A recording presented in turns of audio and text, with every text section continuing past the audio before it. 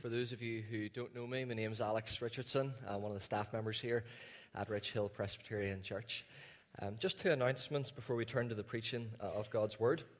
There was a Bible left in the women's toilets. It's been moved to the foyer, so if that's you, if you got your Bible, you'll be able to locate it in the women's foyer. The women's foyer. The foyer, it's for everyone. We believe in equality. The second thing to announce is that next term there are growth group booklets for everyone that's involved in growth groups. Rather than handing out question sheets every week, we've put together a booklet this term for next term, and I'll take us through Matthew 8 to 12. So after church, if you're in a growth group, please go to the foyer and lift one. Dylan Kerr and Dave McClellan, two of our apprentices, and they'll be manning the station. So sign your name just to make sure we know that you've got one. If you're not in a growth group, please don't lift one. If you're not in a growth group and you would like to join a growth group, please don't lift it. Don't lift one yet. Come and speak to me after, and we'd love to sort you out. And leaders, if you can lift one for our meeting tonight, that would be great. I think that's everything. Oh, it's free. It's always a good thing. It's free. So Merry Christmas from RPC. Let's pray before we turn to God's Word again.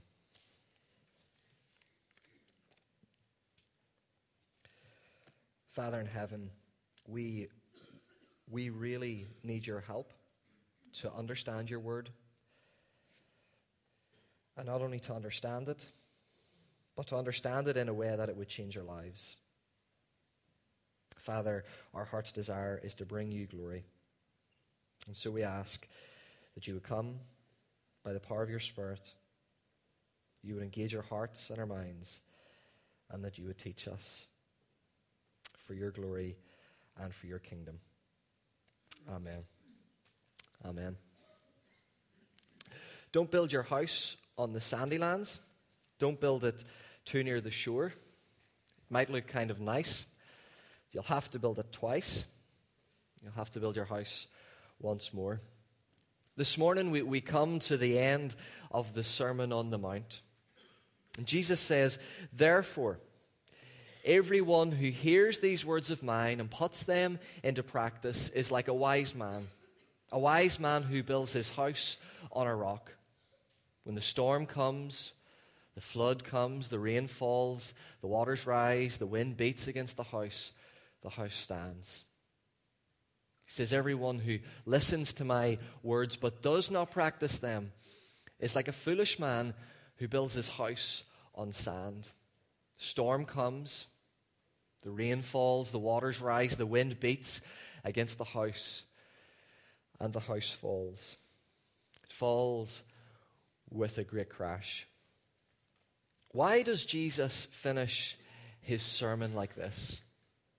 Normally when we finish sermons, we use really simple language. We use language that people can understand. We normally bring in application like repent and believe, confess and trust. Jesus uses a metaphor. He talks about sand. He talks about rocks. He talks about houses and storms. Why does Jesus finish his sermon like this? Have we been getting it all wrong? Should we be giving you advice for the foundation of how to build your house? Why does Jesus finish his sermon like this? Well, to understand why Jesus concludes his sermon, we have to look at the context. And the context in which this has been written, in which these words have been spoken, is one of righteousness, criticism, and invitation. Perhaps the most important verse in the Sermon on the Mount is Matthew 5:20. It says, except your righteousness is greater than the righteousness of the scribes and Pharisees, you will not enter the kingdom of heaven. Jesus is consumed with greater righteousness. You can't miss what he's saying in this Sermon on the Mount. Unlike this sermon that you're about to listen to, you just can't miss what Jesus is talking about. Greater righteousness. And so he begins the sermon with the Beatitudes. The Beatitudes show the heart of the greater righteousness. True member of God, here's what your heart looks like. Blessed are the poor in spirit. Blessed are those who mourn. Blessed are the meek. Blessed are those who hunger and thirst for righteousness. Blessed are the merciful. Blessed are the pure in heart. Blessed are the peacemakers. Blessed are those who are persecuted for righteousness. This is what your heart looks like. This heart of greater righteousness. This heart of a righteousness of the kingdom of God. And he goes on. He looks at our greater righteousness in relation to the law. We see Jesus fulfilling the law. And he talks about anger, lust, divorce, loving your enemies. And then he moves to this greater righteousness in devotion to God. What does giving look like as a Christian? Generosity, prayer, fasting, these religious practices that we have. And then he moves to a greater righteousness that relates to the world, both the material things we possess and people, our relationship to money, things, anxiousness, judging other people, asking and seeking, knocking, the golden rule. Consumed with greater righteousness. And after Jesus finishes talking about this greater righteousness, he then moves, he shifts to criticism. And what you have in verses 13 to 23 is perhaps the harshest and most stinging criticism that Jesus would make of religious people. See, we can think that Jesus is simply talking about worldly living. Those atheist people that live on the broad road. And I'm not saying he's not talking about that in those verses. But the context in which Jesus is speaking these words is one where he's putting his words against that of the Pharisees. We see that throughout the Sermon on the Mount, and we see that in the final verse, in verse 29. Jesus teaches as one with authority. People are astonished because he doesn't teach like the scribes or the Pharisees. And he says these Pharisees, they're like false prophets. What Jesus does here is says, it's me against them. It's the kingdom of God against the kingdom of religion. And so what he's saying is it's religious people, the highly moral, the self-justified, that are people who are also on the broad road. And before we think to ourselves, I don't struggle with this. Before we think to ourselves, this isn't an issue for me. Before you say to yourself, I know someone here this morning and they really need to hear this. Jesus says, beware of false prophets who come in sheep's clothing, but inwardly are ravenous wolves. What's the issue there? Jesus says that the issue is that the public persona, the public presentation, it doesn't match the internal reality. The public activity, the public participation does not match the spiritual reality of the heart. Now think about that. Is there not a warning to all of us this morning? There is for every one of us in this room the danger of externalism.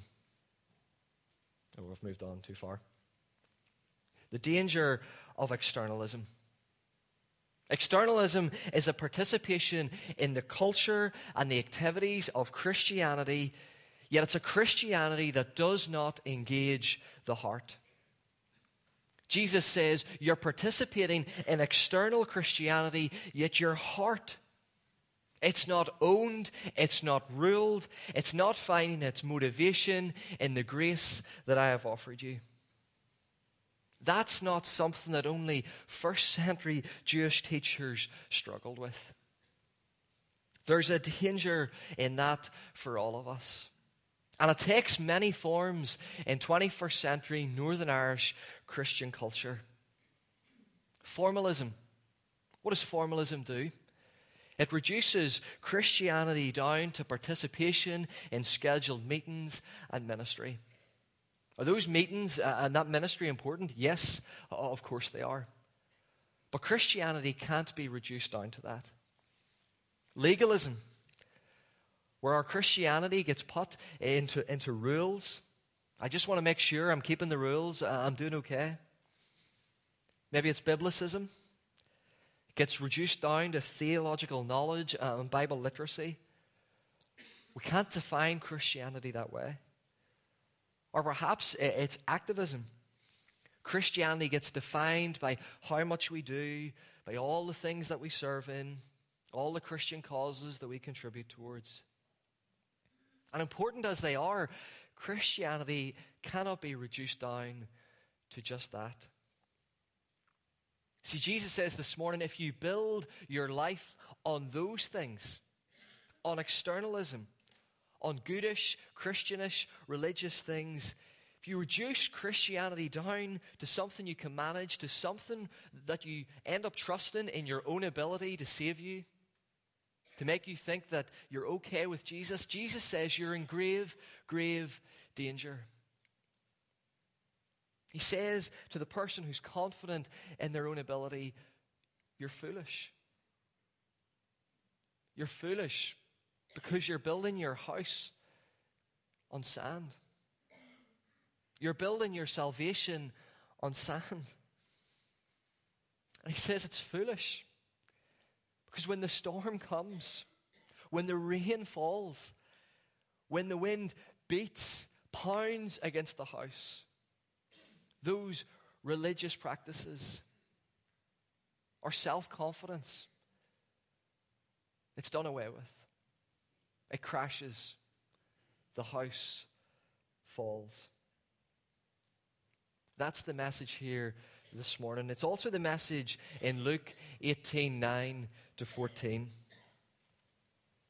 You can turn there with me if you want. To some who are confident of their own righteousness and look down on everyone else. Jesus is telling this parable, and we see there, he's telling it to who? To people who are trusting in themselves. And he tells this parable, 2 men went up to the temple to pray. One a Pharisee and the other a tax collector. The Pharisee stood by himself and prayed, God, I thank you that I am not like the other people, robbers, evildoers, adulterers, or even like this tax collector. I fast twice a week and I give a tenth of all I get. What's this man boasting about? He's boasting about the practices, about some of the practices on the Sermon on the Mount. He's boasting about how he can keep this greater righteousness. He's trusting in his God-given righteousness to make him good, to make him right before the Father. And it's interesting. He even acknowledges the Lord. Father, I thank you. But he thanks him for his own righteousness. And Jesus says it's the wrong foundation. See, if this guy was going to the courtroom, if he was going to the courtroom and he was laying out the evidence for why he should be saved, for why he should be declared right before the God of the universe, he would be saying, my righteousness. I trust in my own ability to keep the law. And Jesus says in this parable, it's not that guy who walks away justified. Jesus pleads with us this morning. Don't do that. Don't be foolish. Don't build your house, your life on the sand. He pleads with us to listen to him, and heed him. And he invites us this morning to build our life on a very different foundation. We're going to ask 3 questions. What is the foundation we're to build our life on? How are we to build our life on this foundation? And why do we build our life on this foundation? What is the foundation we're to build our life on? Well, it's to bring glory to our Father in heaven. We could say God. We could say we're to build our life on Jesus. But we must be more specific than that. What does Jesus say in verse 24 again? It's not just the listening, but the putting into practice of his words that makes someone wise. Now, what are the words that Jesus has been speaking time and time again in this sermon? When it comes to worry, trust your Father in heaven. When it comes to prayer, pray to your Father in heaven. And when you pray to your Father in heaven, pray, Father, glorified be your name. When it comes to fasting, fast to your Father in heaven. When it comes to giving, give to your Father in heaven. When it comes to loving your enemies, love your enemies in a way that it brings glory to your Father in heaven. Jesus says you're the salt and the light of the earth. Why? So that people may see your good deeds and bring glory to your Father in heaven. Jesus says time and time again, the motive for practicing this greater righteousness is to glorify our Father in heaven. You can understand what I'm talking about here, even if we think about this with other relationships. I can say to Rachel, you're a great nurse. You're a fantastic nurse. I can do that for 2 reasons. I can do it to get in her good books after annoying her, so that she loves me again. Or I can do that because I actually want to honor her. I actually want to give her glory. One is to get her love, to get her praise, in order for me to be liked again. It's really all about self-glorification. And the other is to actually bring her glory. One of those motives is sand. One of those motives is rock. And Jesus says the reason you're distinct is for God to be made glorious. It's not for people to look at you and say, oh, you're such a great person. It's for them to glorify your Father in heaven. This morning, I wonder, has your heart been expanded beyond the borders of what you feel, of what you want, and of your kingdom? Has your heart been expanded to the glory of God, to the borders of the kingdom of God? Do you actually, in reality, live for something bigger than yourself? Do the purposes of God and the glory of God rule you at work, your family life, your hobbies, when you're on your phone, on your computer, when you're in traffic, when you're holding that paycheck, when you're doing all your church activities? Are you living for the glory of God? That's the first thing. The second thing is, how are we to bring glory to the Father? Well, it's by recognition and surrender. Firstly, it's by recognizing that we can't live up to this righteousness. How do you interpret the words of the Sermon on the Mount? How do those words make you feel? Jesus says, when it comes to fidelity in your marriage, in your words, in your oaths, it's not just the outside, it's the inside that must be faithful. When it comes to loving your enemies, it's not just the outside, it's the inside. I want your heart to be loving. When it comes to anger, when it comes to lust, I don't want the outside to be clean. I want you to be pure in heart. in your prayer life, giving to the needy, fasting. Let those things go unseen. Don't do it so other people will see. Money, what's in your bank account, how you spend it, what you treasure. Jesus says you can't serve both God and money. He says don't judge people unfairly. Don't look down upon people. Don't be harsh. Don't be condemning. This deeper righteousness, how does it make you feel? What comes into your head when you hear those commands? See, if Rachel says to me, Alex, you're going to nurse today, and you have to do everything that I do, and you have to do it to my standard, how do you think I would feel? How would you feel if you had to do that and you're not a nurse? Well, I reckon as she runs through all the things that I have to do, all the things that I have to know, I would quickly recognize that I couldn't do her job. I couldn't live up to her standard. I couldn't do things to the same standard that she could. Maybe if it's going on strike, yes. But apart from that, I'm snookered. And we as followers of Jesus, we're meant to interpret these words by saying, Father, I cannot do this. I cannot live up to this greater righteousness. I can't achieve this. Does that not give the Father glory? Rachel, I can't do this, but you can. You've been through the training. You've got the experience. Does that not give her glory? Recognizing that she's far better than me at her job. Father, I can't do this.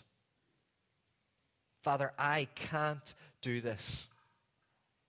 But you can, because you're God, and I'm not. We're to recognize our inability to attain this greater righteousness. And that leads us to the second thing. We not only give God glory by recognizing our inadequacy, but by surrendering to Him. If we think about Luke 18, 9-14 again. But the tax collector stood at a distance. He would not even look up to heaven, but beat his breast and said, God, have mercy on me, a sinner. Jesus says, I tell you, this man, rather than the other, went home justified. For all those who exalt themselves will be humbled, and those who humble themselves will be exalted. What's the attitude of this man? God, I can't do it. Have mercy on me. God, only you can do this. Only you can achieve this righteousness for me. This man, he says, I come with nothing. I come with nothing in my hands that I can give to you to attain this greater righteousness. And I throw myself on your mercy. I surrender myself to you. If we go back to the courtroom, the tax collector says, my evidence for obtaining this greater righteousness is not in my ability, but it's in the God of the universe. Surrender. That's what you and I are called to do. Surrender to the Father, to ask, to seek, to knock, to cry, Spirit, help me do this because I cannot do this in my own strength. To look to the man who accomplished this greater righteousness through his perfect, obedient life to the Father. To the man who was solely concerned about bringing glory to his Father in heaven. To the man who did not give in to temptation. To the man who hung on a cross so that you and I might be forgiven for all the times that we don't hold on to this righteousness, that we don't live up to this greater righteousness. to the man who by his resurrection has given us the ability to try and live this way to please our Father. We're to surrender to our God. I wonder this morning, does Christ own your heart? Does Jesus own your heart? Does he own your motivations? Does he own your thoughts? The fruit that is flowing in your life, is it flowing as a result of the grace of the Lord Jesus Christ at work in your life? Have you recognized and surrendered? Finally, why do we build our lives on this foundation? Well, when storms come, we endure. Jesus says, therefore, everyone who hears these words of mine and puts them into practice is like a wise man who builds his house on a rock. The rain came down, the streams rose, and the wind blew and beat against that house. Yet it did not fall because it had its foundation on the rock. The reason we build our lives upon bringing glory to the Father by recognizing our inadequacy and surrendering to him is because that foundation stands when storms come. What storms do we face? Well, I would love to talk about many. I'd love to talk about temptation, final judgment. But I want to talk about one. I want to talk about suffering. Let's think about suffering. Two houses are built on a good day. When the sun is shining, when the flowers are out, campfire, marshmallows. Both houses look the same on a good day.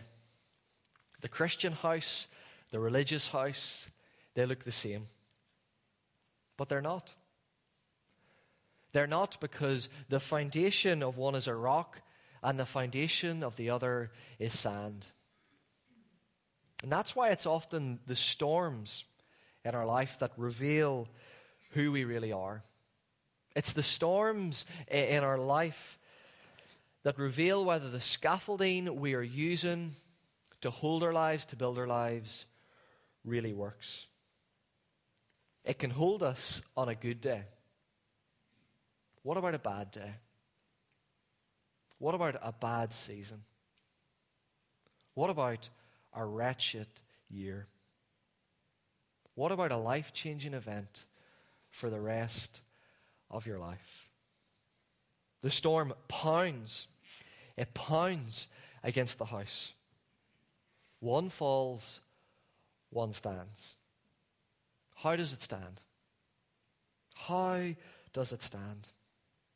Because it's founded on a rock. It's founded on giving glory to the Father. It's founded on recognition and surrender. It's founded on his grace. And this becomes our testimony. I mean, what does a house look like that's been through a storm? It's not clean. It's not pristine. It's got mud stains. It's got water stains. It's got algae. The roof, part of it's blown off. But the house stands. Why? Jesus says it stands because it's on a rock. And what Jesus is saying here, he says, it's not a house I'm talking about. It's your life. It's your life I'm talking about. And some of you are standing here this morning. You're mud-stained, you're water-stained. Oh, the roof, it's been blown off. You feel like a mess. You feel broken. But you're standing. You're standing. You're listening. You're coming to church. You're praying. You're loving others. And we ask, how? How can that be the case?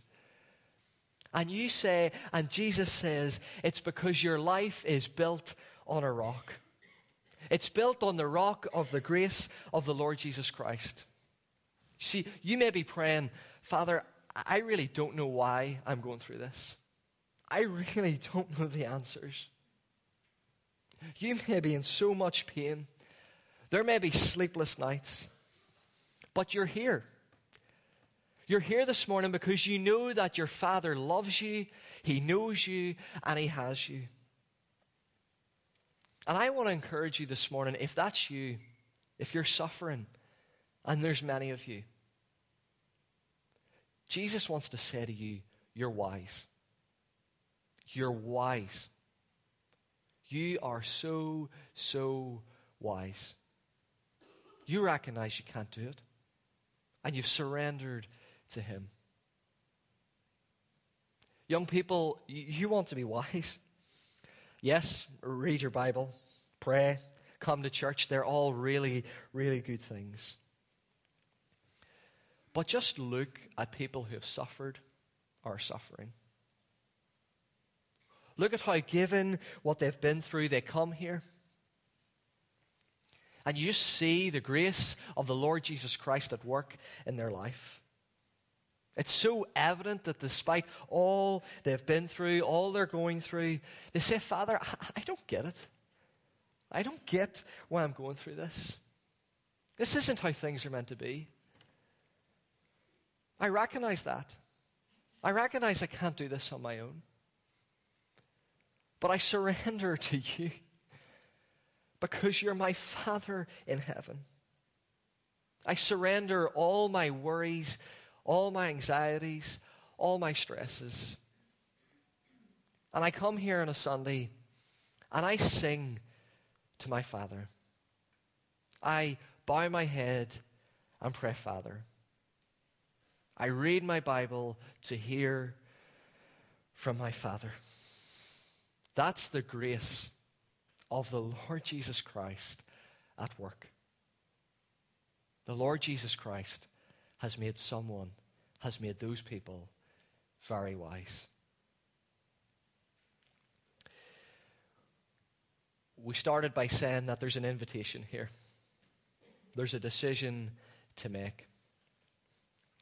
Therefore, everyone who hears these words of mine and puts them into practice is like a wise man who built his house on the rock.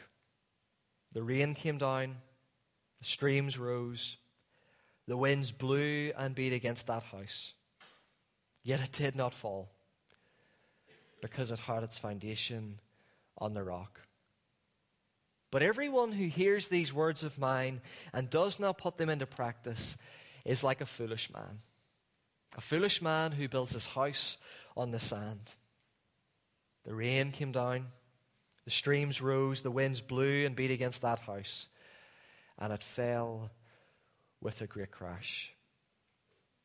There's a decision to be made.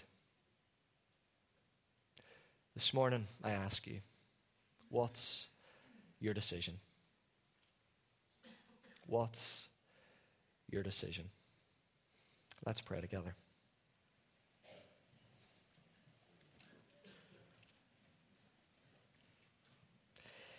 Father, we thank you. We thank you so much for your word to us. Father, we thank you for these words. Father, we ask that you would take them, that you would apply them to our hearts, to our minds, by your Spirit. Father, we ask that you would change us by these words so that we might be wise, that we might glorify you by recognizing our inadequacy and surrendering to you. We pray this in Jesus' name. Amen.